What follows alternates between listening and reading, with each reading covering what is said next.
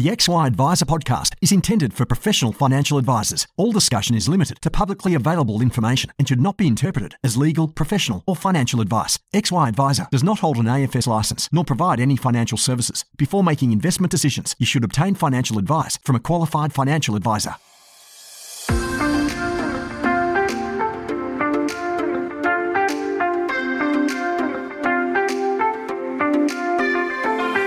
Financial advisors help Australians live better lives, and we're great at it. But what about us? For us to thrive in the coming years, I'm here to ask a very big question. How can we live better, run better businesses, and help more clients along the way? My name is Jessica Brady, and I would love for you to join me as I listen and learn from experts who answer these very big questions. I am lucky enough to record most of my podcasts on Gadigal land. Dash was formed in April 2022 following a merger with financial planning software firm Raw Software, wealth platform software specialist Neo, and platform technology provider Wealth02. Dash is the first advice technology company to focus on solving problems across the end-to-end advice process. Dash helps. Dash's modular approach allows advisors to tailor their best-of-breed tech stack, helping streamline processes and leaving advisors time to focus on maintaining their clients' experience. Guess what, Ensemble community? That's a wrap. Yep, this is my very last podcast for 2022. Thank you so much for letting me be in your ears every week. I mean, we've covered a lot of ground. We've done everything from copywriting to cancer survivors. We've done death doulas to design experts. We've covered mental health. We've covered personal branding and almost everything in between. I really hope that at the end of this, you are feeling healthier, your business is feeling more robust, and you are genuinely excited to bring in 2023. I feel enormously privileged to have been part of this experiment, really, and I certainly am living better because of it. So, no pressure, but to round us out for today and the very last podcast of the year, I wanted to introduce you to a man who has been, I guess, in some ways a mentor for me over the last 5 years. His name is Justin Hooper. He runs a business called Sentinel Wealth. And every single time I speak to Justin, I come out smarter. I come out with insights that have me percolating on what he says for weeks, if not months afterwards. I wanted to understand, how does he get to really, really know his clients, and how does that actually infiltrate into his life? It's a really lovely conversation to round out the year. So I wish you and your family and your team the most wonderful of festive seasons, and Ensemble are back early 2023 to keep giving you all of the insights and expertise you need to have a cracking year. Merry Christmas. Hi, Justin. Hi. Hello. So today's conversation is really exciting. Do you know that you're my last podcast guest for 2022? Oh, that's good. We'll hopefully finish on a high. Yeah, no pressure. But if you could just make sure that this is the most valuable podcast of the entire year, that would be amazing. Something tells me it will be, because I've known you for a little while, and every time I speak with you, I come out of conversations wiser than I was when I walked in to the conversation. So thank you in advance. Yes. For the people that don't know you, though, I would love to start with learning a little bit more, or sharing a little bit more about your story, Justin. Okay. It's quite a long story, but I'll give you a very shortened version, the stepping stone version, maybe. Okay. I grew up in South Africa. In hindsight, it was quite a privilege, actually, to grow up in the time where there was such a massive transition of society and of the political elements of society, because it really opened my eyes. You know, I was at Cape Town University, which was one of the most liberal universities in South Africa at the time, and so I was really at the coalface. And the point about it is it really made me think a lot, even as a student. Mm-hmm. But I then had to do 2 years in the military. I played cricket at a sort of professional level for a little while. I was in the Air Force, went overseas a bit, then came back after that, and in my early 20s, 24 to be precise, started a financial planning business. but I didn't like at the time the way it was done, because it was all done on the commission basis, which didn't really suit me. And so I changed the way it was done and focused more on really looking after the whole being, as it were, the whole person. So that was my approach. I linked up with Ernst & Young for a while, for 10 years actually. The business was 50% owned by Ernst & Young, and we worked with them. And so it's really a bit of the background. I mean, our process was developed as a result of some of my personal experiences, which I can tell you more about. So that's a bit of the background. You've had a very varied career. I didn't know about some of those other pieces. Interesting. And now it makes sense knowing what I know a bit about you in terms of your holistic approach. So I feel like I know where that maybe has come from. But let's talk about that. So Sentinel Wealth is your business, and it's your approach to advice, I would say, is quite unique. And obviously the longevity, or how long you've been providing that advice style for. You would have been doing this in a time where it would be unheard of to do some of the things that you did. Can you talk to us more about what is your approach to giving advice to clients? Yeah, and again, I'll keep it as short as I can. But basically, the philosophy behind it is that all of us as human beings, particularly those of us in capitalist societies, which is really the whole world, I suppose now, but we grow up. And slowly but surely, it's a concept called the hero's journey, which influenced our approach quite a lot. And the key component of it is that we are born into what I would call our authentic self. So there's very little difference. If there's no difference really between what a toddler shows the world, their public persona, as it were, and their authentic self. And that's why toddlers are generally so happy. And so what then happens is that as we grow up, we have painful experiences, and those painful experiences force us to develop strategies to develop with that pain, to try and avoid that pain.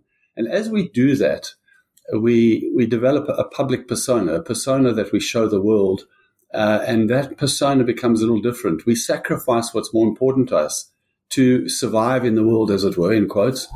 And as that gap gets larger and larger, we become more and more unhappy, actually. So the further away from our authentic selves we become, the more unhappy we become. And then what happens is that we learn, or we think we learn, that the key issue that will close that gap is money. And so we go after the money, thinking as soon as we get enough money, we'll close that gap, and that's when we can start getting back to our authentic selves. But by that stage, we've become so habitual in who the public persona is, we don't even know who we are anymore, and so a lot of people often end their lives fairly unhappy. So that's kind of what our process is based on. So it's sort of based on the hero's journey, and it's all about finding the treasure, which is our authentic selves, and using money to facilitate that process. That's a very short summary. It's a short but interesting summary. And so you take people on quite a journey. But before we get into the client journey, because I have many questions about that, I think probably up front, you're quite comfortable with the idea that your business is not for everyone, because you are going to take them through a pretty robust process. And you've kind of developed some sort of way of being able to assess whether they are a good fit or whether you're a good fit for them. Before we get into the journey piece, can you talk a little bit about that, so that how you're deciding who gets to go on that journey with you? I mean, it sort of is for everyone, but everyone may not be quite ready for it. But in a strange way, I mean, maybe there's a metaphor I could use here, which is imagine that you're at the bottom of a hill, let's say, a fairly extensive hill, and you're stuck in a quagmire of deep, sticky mud, as it were, right? So that we would call your cycle of suffering. That's the painful experiences that you've had and the belief systems that you've created that's got you stuck in where you are, and you're not enjoying life. That's what we call your cycle of suffering. But you're in this mud, okay? And you know that at the top of the hill, if you get to the top of the hill, it's absolute bliss. It's the most wonderful place. It's almost like you are in heaven at the top of the hill. That's your authentic self. Now, our role is to help you free yourself from the mud, get up the hill as quickly and easily as possible, and by doing so, what we try to do is make it as easy as possible to get up the hill by focusing you on your deep motivators. What are you going to get when you get to the top? That's not goals and objectives. That's not the doing and the having. Or it's not the pleasure, as it were. It's more the being. It's the who you are authentically. And I use the word authentically maybe too much, but it's really just it's becoming more of what makes you happy, which is being rather than doing and having. And so our process, almost everyone is ready for it if they don't get confused by it. The onus is on us to explain it well, and that's where one of the challenges is. Yeah. Because I'm sure that there's plenty of people stuck in the mud going, I definitely want to be on top of the mountain, but I want a chairlift and I want to go straight there and I don't want to do any hard work. And you're probably saying to them, oh, no, there's no chairlift. You have to walk up the hill and it's going to be a lot. Yeah, but knowing what's up there is almost a chairlift, right? So if you know why you're doing something, it makes it a lot easier to do it. It's when you don't know why you're doing it that becomes hard. Totally. And so you've developed a way to try to understand whether people are ready to be taken on that journey. Is that correct? Yeah. What does that look like? Well, it really is. It's largely what they're mostly focused on, right? So when we sit down with them, we have the very first meeting we have. We effectively in our own minds, what's happening is that we are asking them about their concern. We talk about it as concerns, but it's really what's keeping you stuck in the mud, as it were. Right. So what worries you? What are your top of mind concerns? What do you think's holding you back? And that's the conscious or conscious incompetence, let's call it. But it's the conscious concerns. And then we also uncover the unconscious or subconscious concerns. All those things are the things that are holding you back. And then that's like freeing you from this anchor or this restriction. That's the one part of freeing you up. And the second part is then saying, why are we doing it? Right? We uncover. And if it comes from within the person, it's incredibly invigorating and powerful. So it does become almost a chairlift if they know why they're doing something. I'll give you a simple example. Right? I do believe very strongly that the only time people ever learn about unconditional love is when they have a child. I don't think before that you really know what unconditional love is. And so when people have a child, then they will kind of do anything for that child, especially in the early days. You hear these stories about women, picking up a car to get a car off their child, for example, right? So they get this superpower strength. And that's what happens when you know what your deep motivators are. I've just had a situation literally this morning with somebody who I've known for a long time, who I went through the deep motivators and I got a text, literally not sort of an hour later, saying, and I'll just tell you right now what it said. That was really good. Thank you. It's put a fire under me. So that's what happens. You get really invigorated and powerful, and therefore the goals and objectives are so much easier to achieve. Do you find it can be for some people quite hard to get them to really get to that deep motivator place where they're feeling like they can be vulnerable, but also really unpack what is a deep core motivator? And what do you do when people really struggle or tell you that they don't know what motivates them? I believe that everybody knows, at least at a subconscious level. So it's in there. We just have to get it out of them. So I don't think that the approach should be almost a confronting or judgmental approach. I think that there's a massive difference between values and deep motivators. And I think it's very often confused. So can we stop there? Can you elaborate more? Sure. Values, this is only my definition, right? But values to me are the word values has a moral overtone. And that's not what this is about. This is not about being judgmental or moralistic about things. This is about trying to understand who this person is in their purest form and what type of person, what kind of person do they need to be to make them the happiest version of themselves. That's what it's about. Now, that's in them. So you have to just find subtle and easy ways and fun ways of getting it out of them, right? And you can do it very easily. I can do it over a coffee. I can do it in a pub when people they don't even know that I'm doing it. That's how easy it is. And have you developed these questions over time, or is this a model that you've used? Like, how have you been able to develop a way to be able to extract it easily? When you know what you're looking for, it's very easy. But I've developed the methods myself. I found that a lot of the other methods don't work as well. There's some methods where there's sort of, 10 or 15 or 16 or something alternatives, and all roads are going to lead to those alternatives. You can't have any deep motivators beyond that range. Now, I don't believe in that. Even though human beings are quite common in a lot of their desires and motivators, the whole Maslow approach tells you that as well, and I agree with that. But at a more detailed level, I think we're quite different. So, for example, somebody who wants to make a difference to society, or somebody who is a parent, they will describe that motivator in a very different way. So one person might say, I want to be a very good mother or something. And another person might say, I want to be the father that I would have wanted to have had. Subtle but different. And we would capture them in the words literally that the person uses. And so they become the deep motivators that are obviously really integral to the advice that you give. But how does this form part of the broader client journey that you offer? Because you've created, I'm going to say it wrong, Cientos? How do we say this process that you've Cientos. got? Yeah. Cientos. Yeah.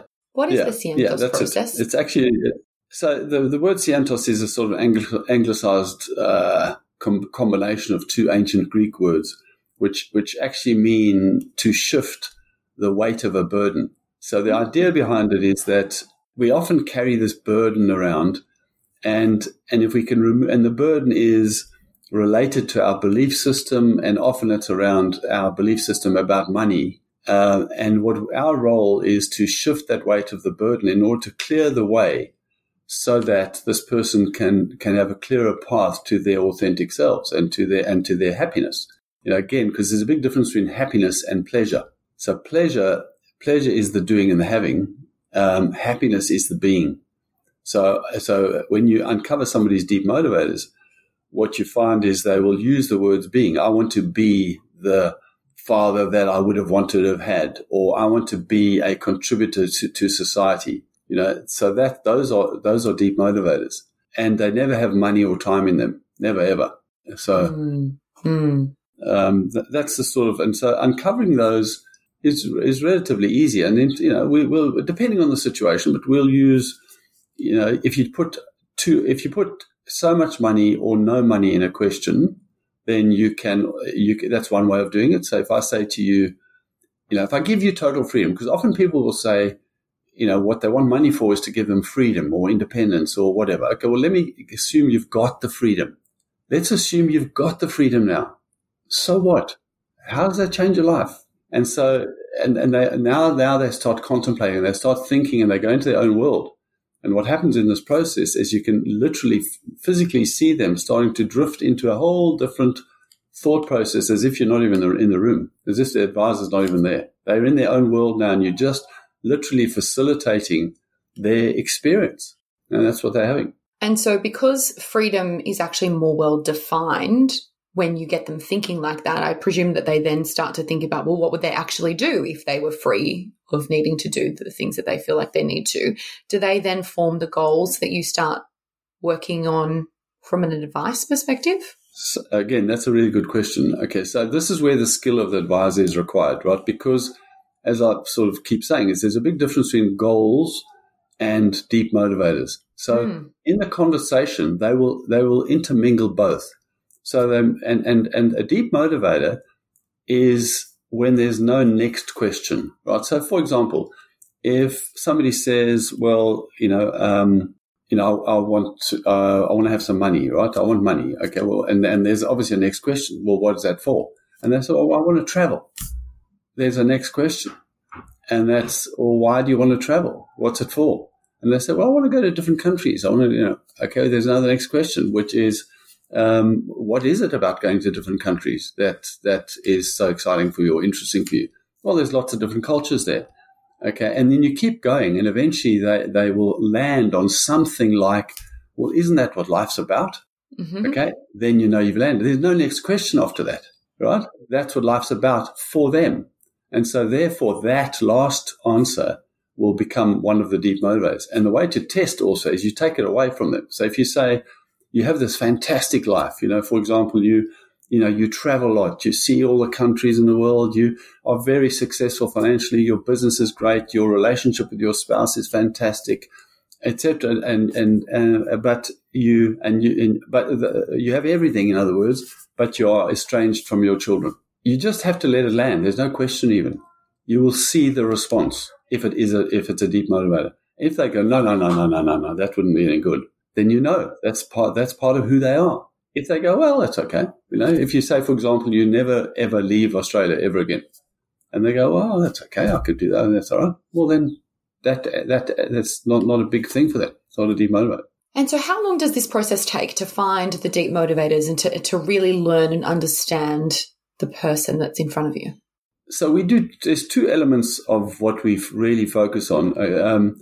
So remember earlier I spoke about the hero's journey and the painful experiences.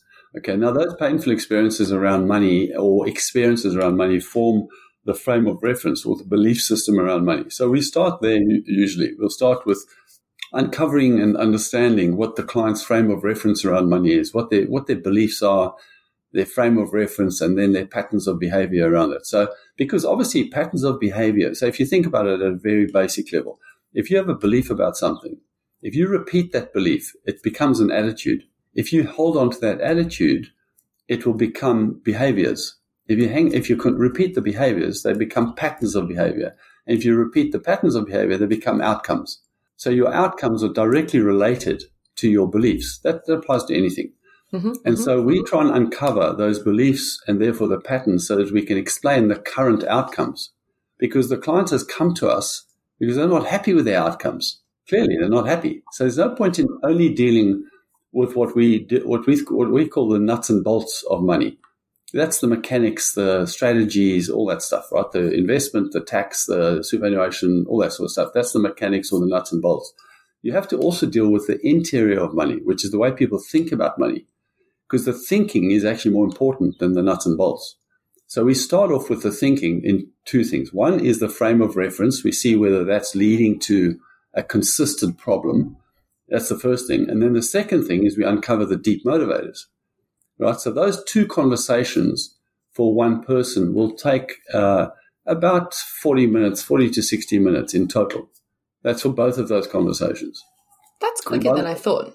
Yeah. By the end of that, I can tell you we know them very, very well. And then what happens? So you've gathered this really interesting information. What do you do with it?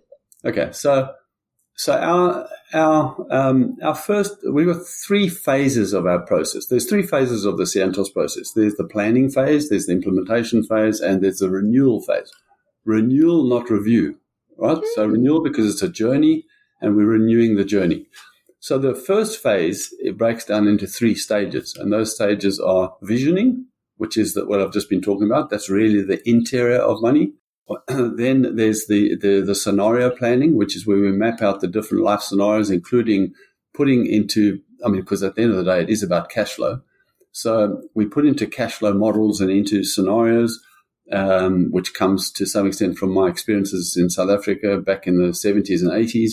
When South Africa was scenario planned, we used some of those techniques, and we'll build models to show them eventually to land on what we call the call to adventure. Now, the call to adventure is where the client, in the first stage, we've allowed them to dream and to paint their ideal scenario, paint their fairy tale, as it were. In the second stage, which is the scenario planning, we end up with them and again, you see it in their body language, where they go, wow, hang on a second. So that's actually possible. So the dream becomes reality in the second stage. And in hero's journey parlance, that basically is the call to adventure. And that is where they are now being called to their ideal life. They're being called to their authentic selves. They're being called to there's no longer a money excuse for not being happy in their lives. All right. And that's what happens in the second stage. And then the third stage is where it all gets pulled together into an action plan. And that's when the rubber hits the road about this is what is required to be done. Then the next phase is implementation. We start doing it. And then the last is an ongoing thing where it's the renewal of that journey, where we basically refresh all of those first three stages. And presumably advice documents are given and we're formal. Yeah. Okay. Interesting. And so this renewal that you do, is this once a year, or how do you make sure people are renewing when they need to? It's a minimum of once a year, but okay. It can be more frequently. And then the meetings that we have with them will be broken down into different categories. We're not going to renew, like we wouldn't renew the visioning every single time we meet.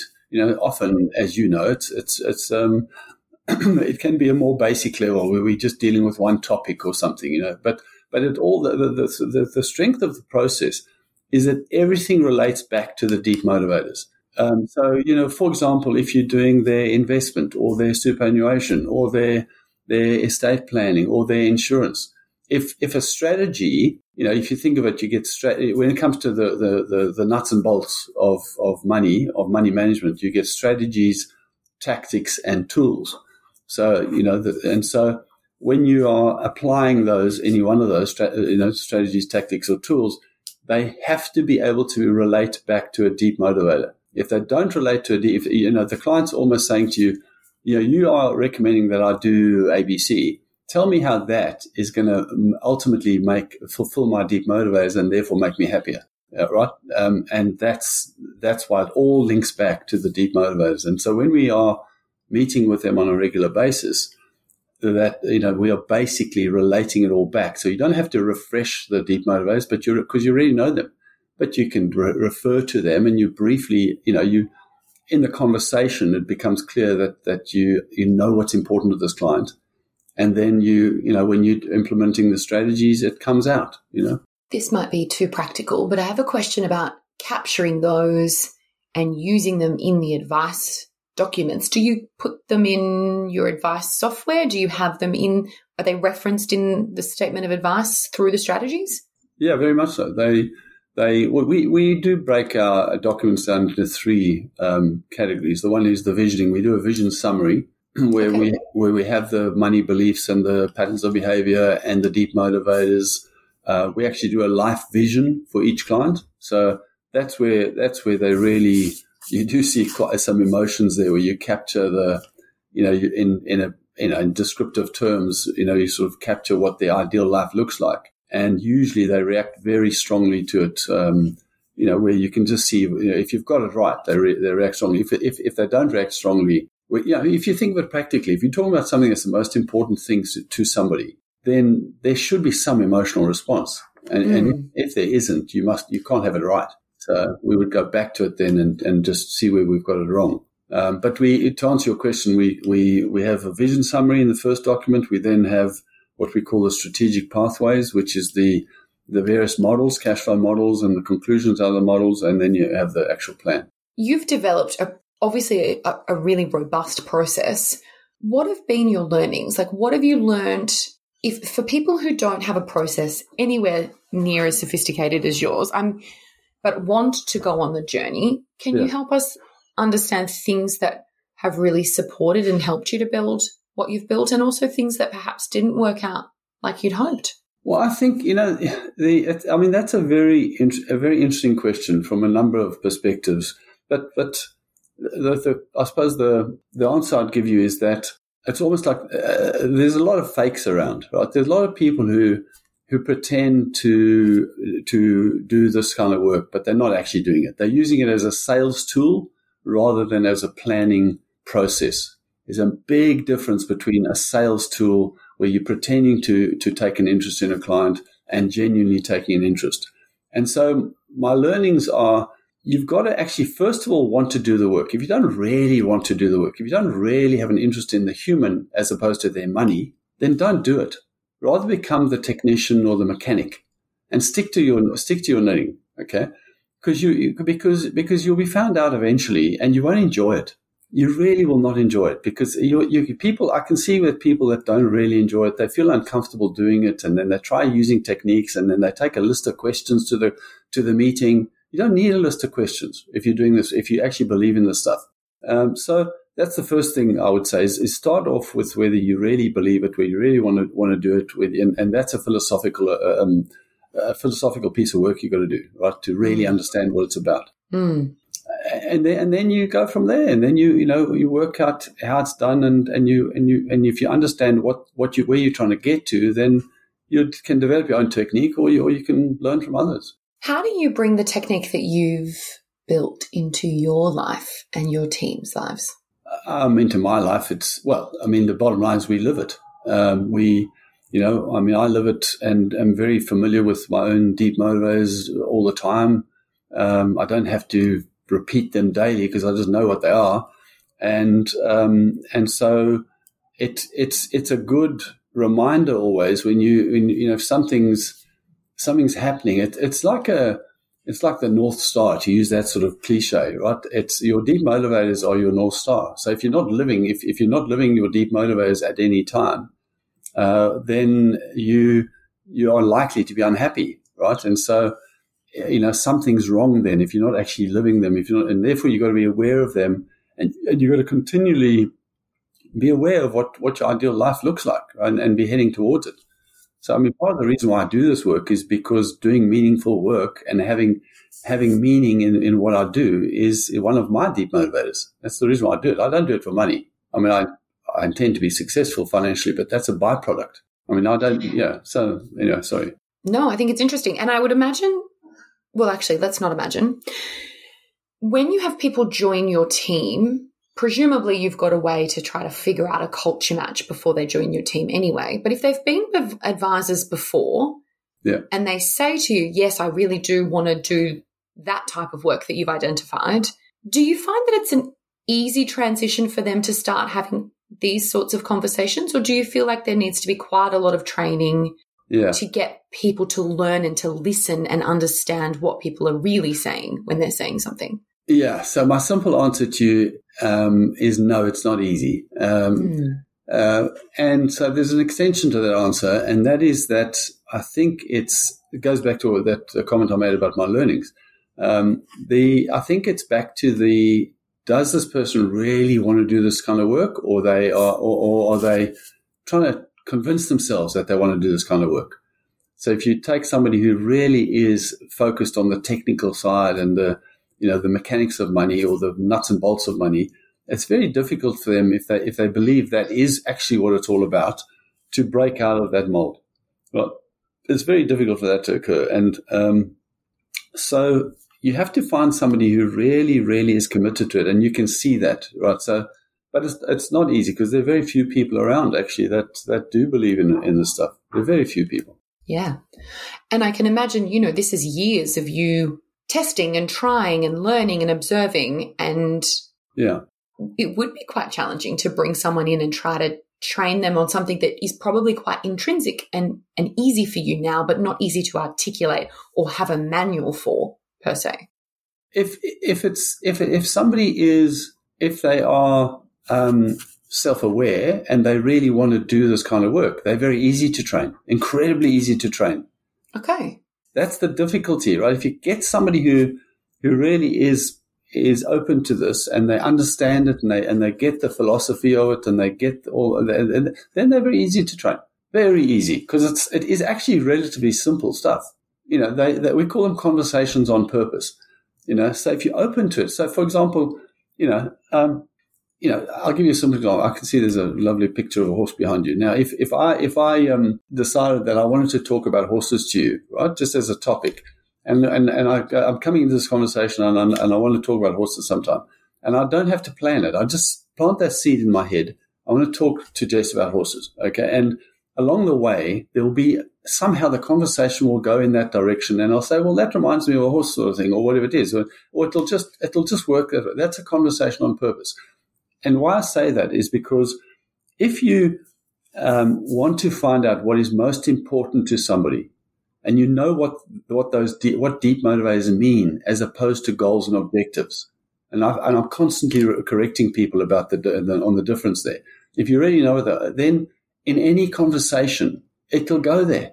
Let's say you go, you go for a drink over the weekend or somewhere, you go for a lunch or something, you say, let's say, and you've known somebody for a long time and you want to know something, you want to know what's more important to them, what is really important to them.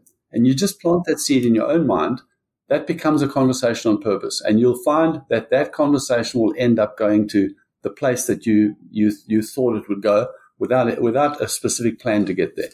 So you don't have to know, okay, this is exactly the question I'm going to ask this person. You just have to have a deep interest in the person, in the human, right? And then it's important to me to know what's really important to this person, and then you'll find it. You don't have to have techniques. Good. Yeah. I like that, because sometimes I think we make things more complicated than they sound like they need to be. Yeah. Can we just, because you've talked about it so much, and I think I've understood it, but let's just be really clear. So you develop or discover someone's deep motivators, and then you obviously figure out through your process how this is getting modeled and turned into a goal, and then the tools and components that go with it. And then how do you track progress in the renewals? Like, how are you making sure that people are staying true to their North Star, not just from a financial perspective, but from a deep motivator perspective as well? Our purpose, so our value proposition is to alleviate any anxiety around money, or, we don't have to stick to the specific words, but basically we have to free the person up. I mean, to put it in another more blunt way, which I wouldn't put to a client like this, but basically we want to take away any excuse around money for them not to live the best life they can live. Okay? So we want to do that on the one hand, and then we want to use money to create leverage or an easier way. You use the metaphor of a chairlift, to create the chairlift, to make it easy for them to get to their ideal life as soon as possible. So how do we do it on a regular basis? Well, the first thing we have to do is focus on alleviating any concerns they have and creating the leverage. So if they will come in for a meeting, we've known them for 10 years, one of the first things we can ask them is, do you have any concerns? Is there anything that you're worried about, that's just distracting you around money? Because we've got to get rid of that. We actually say to clients, if you ever think about money in a negative way, stop there, pick up the phone and say, I'm thinking about money in a negative way, or I'm concerned about money. You're my advisor. It must be your fault, right? Because I shouldn't be thinking about money in a negative way. You should have sorted that out, okay? Because my job is to concentrate on my life and to live my happiest life, okay, and to focus on what's important to me. Your job is to make sure I don't get distracted by money, okay?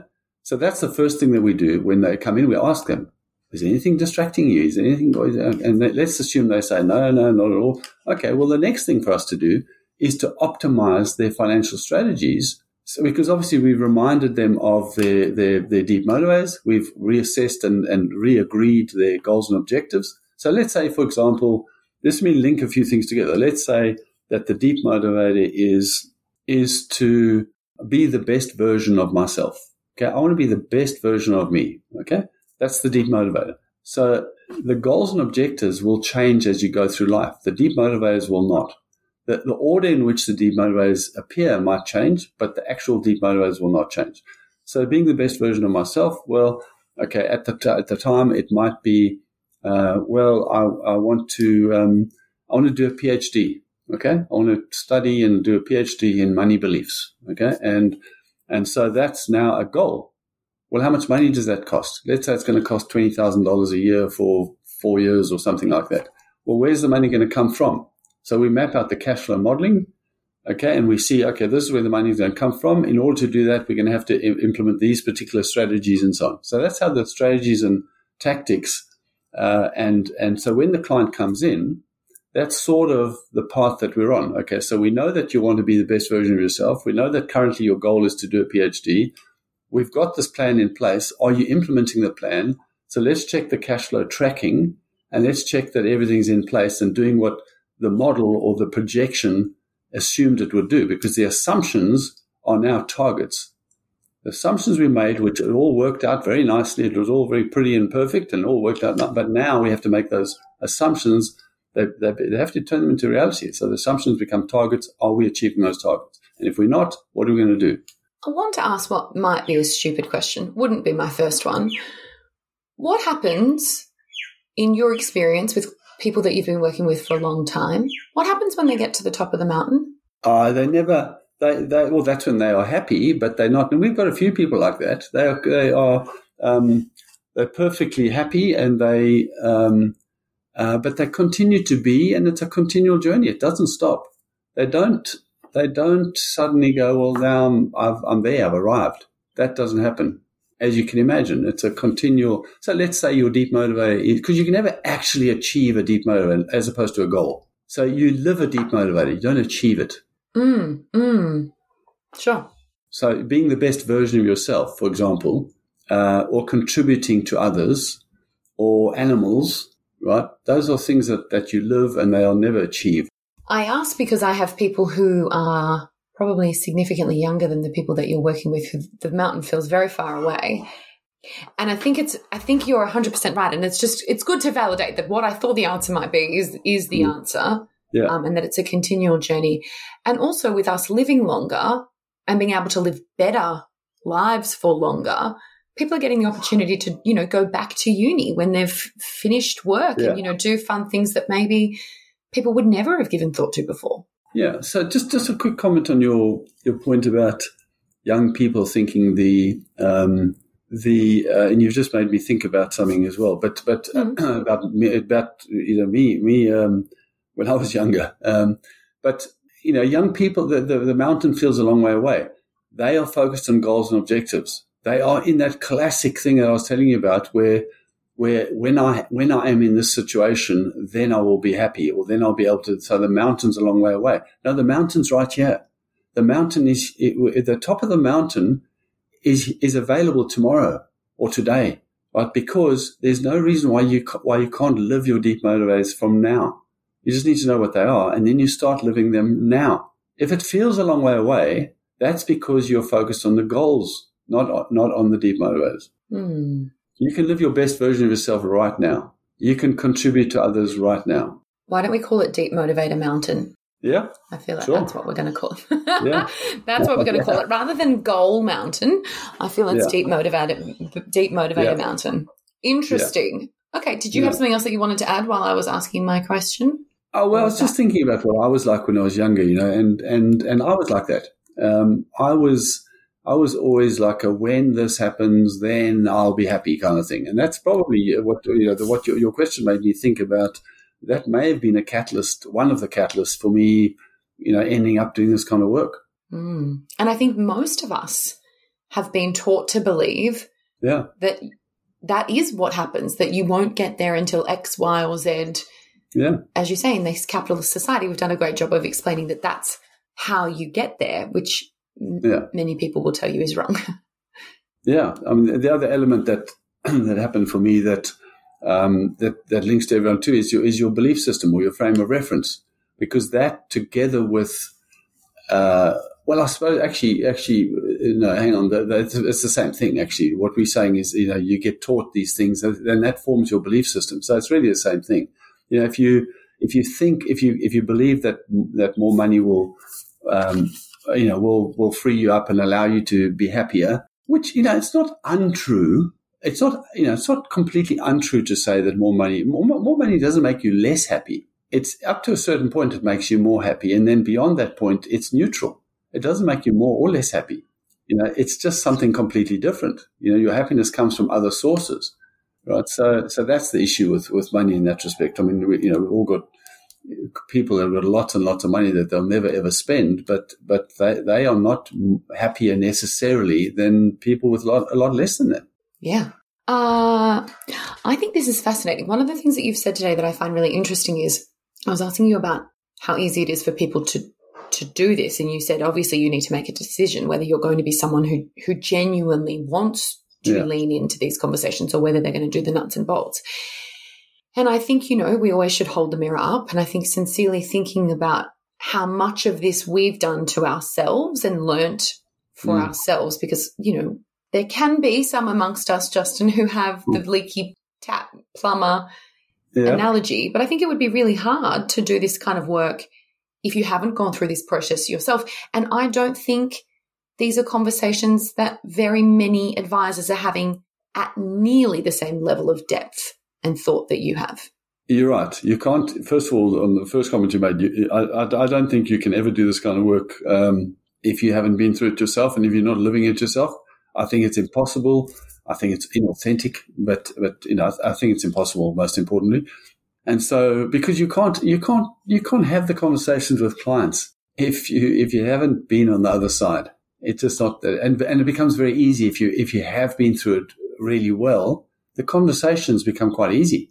Interesting enough. So when I've done training of advisors in this sort of work, which I used to do much more of than I do now, 2/3 of the training was designed around them going through the process themselves first. And then the last third was how, it was some of the techniques that had been used in that process. Makes sense. Makes so much sense. I could talk to you all day long. You know that already. Yeah. And the listeners will know that I can talk all day long as well. If people want to learn more about you and what you do, where's the best place for them to find you? Our website is obviously, our website has got quite a lot of content. So centredwealth.com.au is probably the best place. I'm quite keen to I wrote a very brief book a while back, but it's not, I wouldn't say it's my best work on this sort of thing. I've evolved a lot since then. And so I'd like to write that sometime. Yeah, no, I'd love to. If I had the time, I'd love to just get what's in my head out then into a book. But our website is probably the best. Okay. Before we finish up today's podcast, which has been really interesting, and I've taken lots of notes, and which is why I've been ferociously scribbling away, I'd love to finish with some rapid fire questions if you're up for it. Sure. Yeah. Okay. I would love to know, Justin, what's one thing that you do to look after your mental health? Nature is one of my deep motives. So not being in Africa now, I go swimming in the ocean and take a camera with me, and I'll talk to the fish, literally. I swim for exercise, but I also take pictures of fish. What do you mean you talk to the fish? We need to understand. What does that mean? I have a little conversation with them, and as I swim past them, I sort of will. That's not your best angle. If you could just turn so I could get a better shot, that would be great. That's right, yeah. So that's the one thing so nature is I find very, very helpful. The other thing is that I practice elements of Stoicism. So Stoicism is an ancient philosophy, which is basically, for one, like there's various philosophies, and one of them, for example, is amor fati, which is Latin for a love of your fate, which at a practical level really, just means that you accept life is full of experiences, and whatever those experiences are, that's all they are. They're just experiences, and you're there to live them and there to actually enjoy them, even when they're difficult, because without difficulty, you never know, as the Buddhists say, no joy without suffering. So you actually can't define joy without having the opposite. So I do that. So, I practice amor fati and memento mori, which is another Latin phrase, which means remember you will die. Remember you are mortal, basically. Which effectively means, you need to focus every day on what makes you tick or what makes you happy and on your deep motivators. You can't always be thinking about the long-term future, because it doesn't mean to say you shouldn't plan for it, but you do have an obligation almost to remember that. Remember that you're fallible and you will die at some stage, and so you need to enjoy every minute. Don't waste a minute. Agree. Okay, these aren't very rapid, but I love them. So I'm giving us both permission to keep talking more about this. I'd love to know, Justin, and you sort of talked about this, but in case you've got a different answer, what is a piece of advice that you would give to younger Justin? Two things. Okay, one is specialize, actually, right? So I would there's different specializations within this work that we're working on. So that's the one thing. So specialize at a deeper level, really deep level. I'd like to do a PhD on money beliefs, because I think that's the single most important thing. But so specialized would be the one thing, and the more fighty basically, which if a younger me was too intense, I was way too intense and focused on goals, way too focused.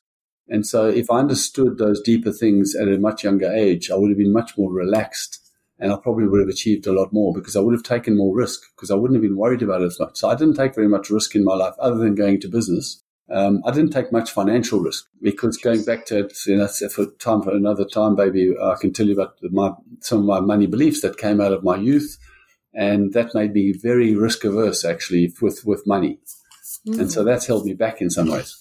I think it's fascinating when you start realizing your own money beliefs and then you start realizing how they've helped and supported and sabotaged to where you've got to today.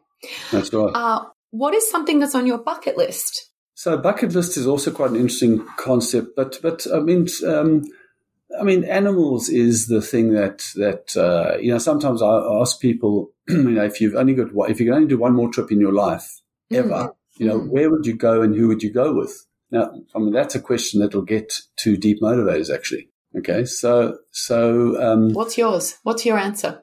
I'd go and sit in the bush in Africa, in South Africa, probably. I'd go and sit in the bush, sit around wildlife, and I'd have my family in a car where we would just sit and chat, and we'd watch animals, and then so I'd spend 3 or 4 weeks in the African bush with animals and my family. That's what I would do. Amazing. So what's left on the bucket? There's lots of things, but it'll be animal related. Swimming with the whales in Samoa is something I'd love to do. I've swum with dolphins 4 or 5 times in the ocean. I've swum with a whale shark. So those kind of things would be what I would do straight away. Amazing. Yeah. Are you ready for my last question? Yeah. I'm ready to take notes because I feel you will have a very good answer for this. Again, no pressure. Do you have a book recommendation for my fake book club? It's quite a difficult one. I'll tell you why it's a difficult one. Because I've read a lot of books, right? I really, I tossed out literally hundreds of books not that long ago, and we've still got hundreds of books here, in the office, and I've got at home.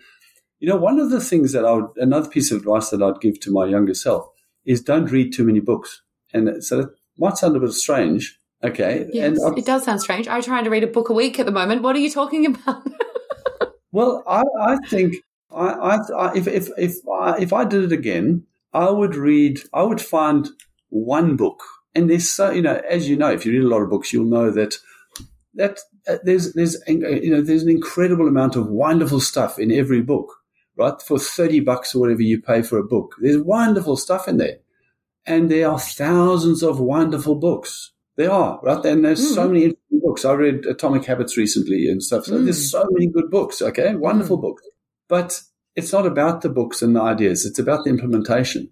So read one book 100 times and implement it. Just read it over and over again and implement it. That's what I would say. That's Atomic Habits. That is Atomic Habits. We don't rise to the level of our goals. We fall to the level of our systems. That's an amazing quote by James Clear. I mean, it sounds like that is what you're preaching. Yeah. Yeah. So Atomic Habits together with Essentialism, for example, I think those two books go pretty well together. Essentialism. Mm-hmm. Yeah, they're both very good. And they're I think they go well together. Different to what we've been talking about today. I mean, they're not, in terms of the context of what we're talking about today, one of the great books is obviously Man's Search for Meaning, right, which is a very old book. By Viktor Frankl. I still haven't read that. You did tell me to read that many years ago, which I haven't, but I do need to thank you. You did tell me to read A Hero's Journey, and now I can't watch a film again without knowing exactly what's going to happen within the first 7 minutes. I think you helped me to waste no more time watching films because I now understand how they build plots. So thank you for that. I did go away and do that after you told me to, about 5 years ago. So Atomic Habits, Essentialism, and Man's Search for Meaning by Viktor Frankl. Definitely. I mean, the other one that's also an old book that's actually quite has more depth than one probably what appears in the beginning is The 7 Habits of Highly Effective People. Which is to be quite honest, when I first read it and first went on a course on it and all this, I thought I understood it very easily. I thought it was no big deal. And then as I got to understand it a bit more, because I read it more often, I realized I had no clue the first time I read it. So that is because that talks about the private victory. So the first 3 habits of 7 habits is all about the private victory. And the philosophy is you've got to qualify to deal with other people. You've got to get a victory over yourself, which means you've got to be self-aware. You've got to know what's important to you. You've got to focus on what's important to you, spend your time on those things. Then you're in a position to think win-win, to synergize and to focus, to seek to understand before being understood. You're qualified to deal with the public, right? Or other people. And that's why that book's also very significant. Thank you. Well, now I have 4 more books to add to my... No, I've read Atomic Habits, so I've only got 3 more. Justin, this has been a very, very good conversation to round out 22 and actually my podcasting journey with Ensemble or XY Advisors. So on behalf of the entire community, a huge thank you for being today's guest. And I also just want to say a huge thank you to all of the listeners who have listened along for the entirety of 2022. I have had such a breadth of people come on and share their insights and ideas, and I really hope that people have been able to learn and implement, as you say, some of the great insights. So a huge thank you. Thanks, Jess. It's been really nice.